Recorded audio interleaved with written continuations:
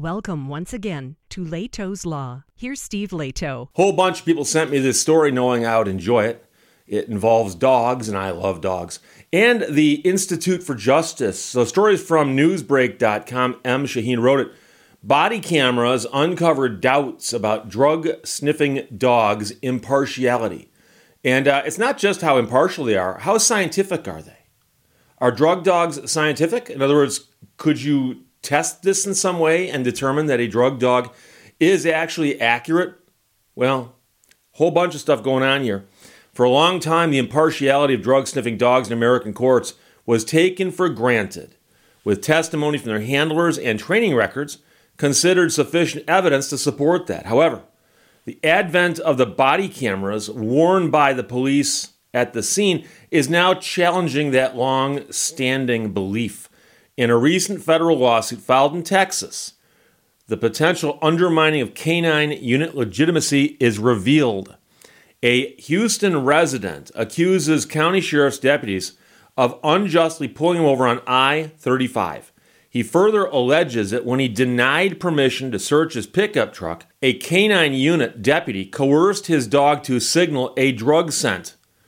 Previously, proving such claims was difficult. However, in this case, the man managed to obtain officers' body camera footage, which showed a perspective similar to that of the K-9 handler. And the footage reveals a moment when the handler makes a gesture towards the dog, resulting in the dog jumping up on the pickup's door. So we've all seen this, I'm assuming. On YouTube, for instance, you can find videos upon videos showing dogs going around cars and checking it to see if they smell anything. And quite often they jump up on the vehicle with their front paws. Sometimes they jump into the vehicle later on.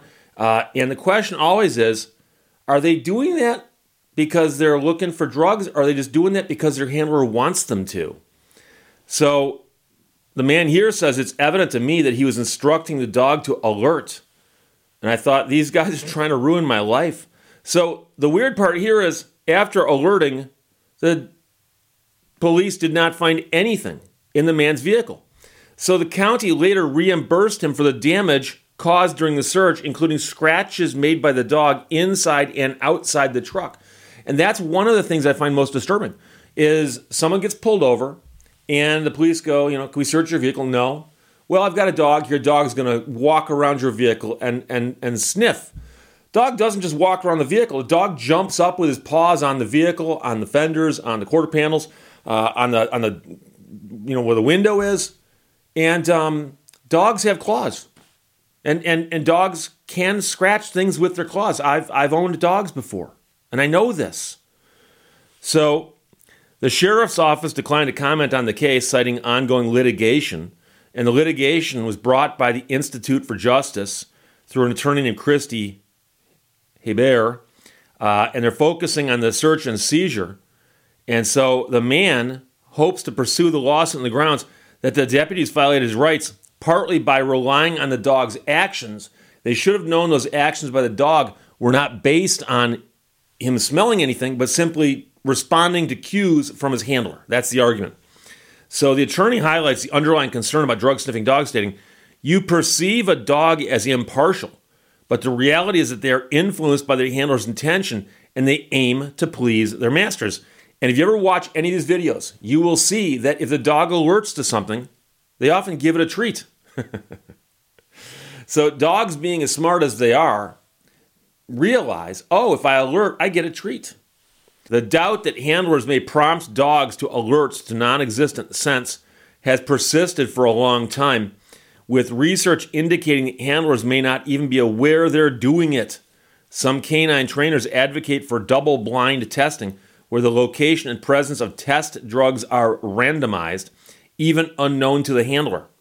However, this approach has been slow to gain acceptance and often faces resistance. Former K-9 officer and trainer Andy Felco, great name, believes that the proliferation of body cameras can bring about change in this regard. And by the way, the double-blind testing is how you test things scientifically. And it's one of the ways. So if you wanted to prove that your dogs were actually responding appropriately, you could subject them to this and prove it. But the fact that you don't want to do that suggests that maybe you know that it wouldn't come out in your favor. So Falco says, I believe it's beneficial for K-9 units to have these cameras present. It'll encourage them to train harder, and perhaps even those who weren't conducting double-blind sniffs will start doing so. He now works as an expert witness in cases involving sniffer dogs, notes a surge in legal challenges based on video evidence. Most cases now involve cameras, enabling detailed scrutiny of the actions and gestures of handlers and dogs. In one case he worked on, the Idaho Supreme Court overturned a drug conviction because it determined that the K-9 had trespassed on a vehicle with its paw, an unprecedented level of post-search analysis made possible by body cameras. I believe I did a video on that one. It rings a bell. Upon reviewing the video in this case, Falco understands why Schott is pursuing legal action. The right hand facing up and then moving it upward, that's the command to sit. There's no reason for him to do that where he did, so it's out of place. And it appears to be a cue he gives the dog. And a lot of these dogs will walk around, and then when they find something, they'll sit down.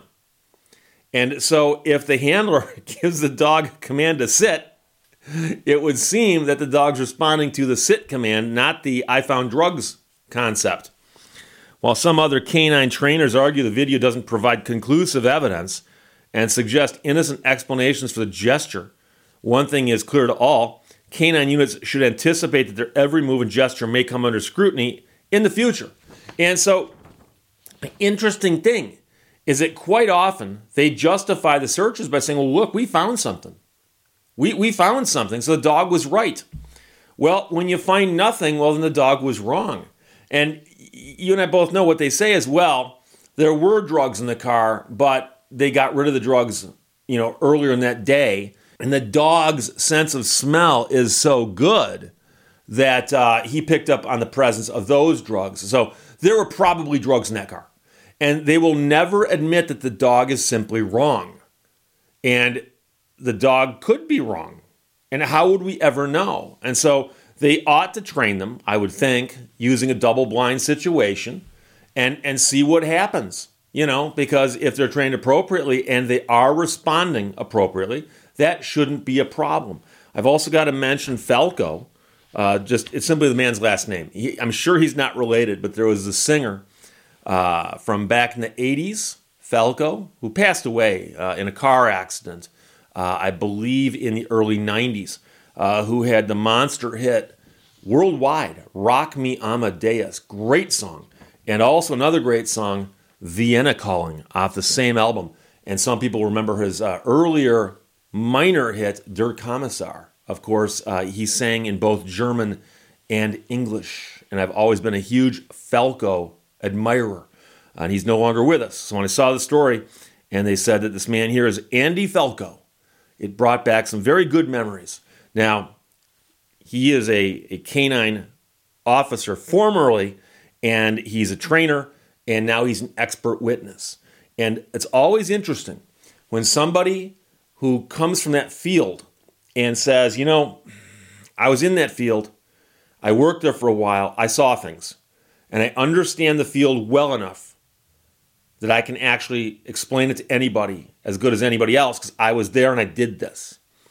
And now I'm willing to step out and be a critic of it because I know what's wrong in that field. And so he's not saying all dogs are bad. He's not saying all K-9 dogs are unreliable. He's simply saying there are ways to train them better than most places use. And they really ought to do that. And so I've always been fascinated at the concept that no one can seemingly question the results from the dogs because the dogs can't testify. And if you ask them about the occasions where they alerted nothing was there, they go, oh, there was something there before. See, their sense of smell is so good, So we'll see what happens here, but there's no question there was nothing in this guy's vehicle. The dogs scratched up the paint searching it.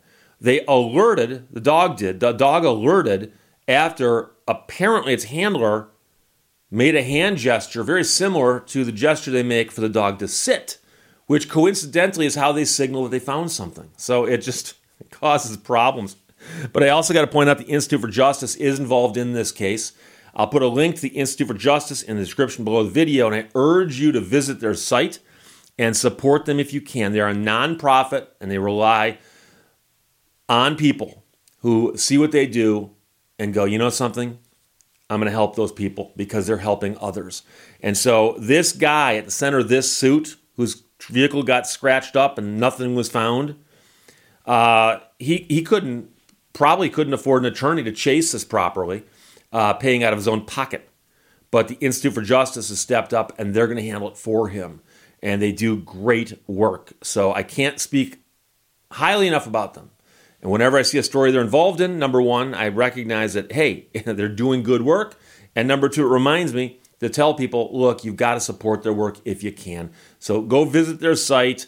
It's nonprofit, and contribute if you can. So M. Shaheen wrote this for Newsbreak.com. A lot of people sent it to me. Body cameras uncovered doubts about drug-sniffing dogs' impartiality, and I would add about their accuracy. Questions or comments, put them below. Let's talk to you later. Bye-bye. Thank you for watching Leto's Law. Sunrises and sunsets are my escape into the reality I want to continuously live.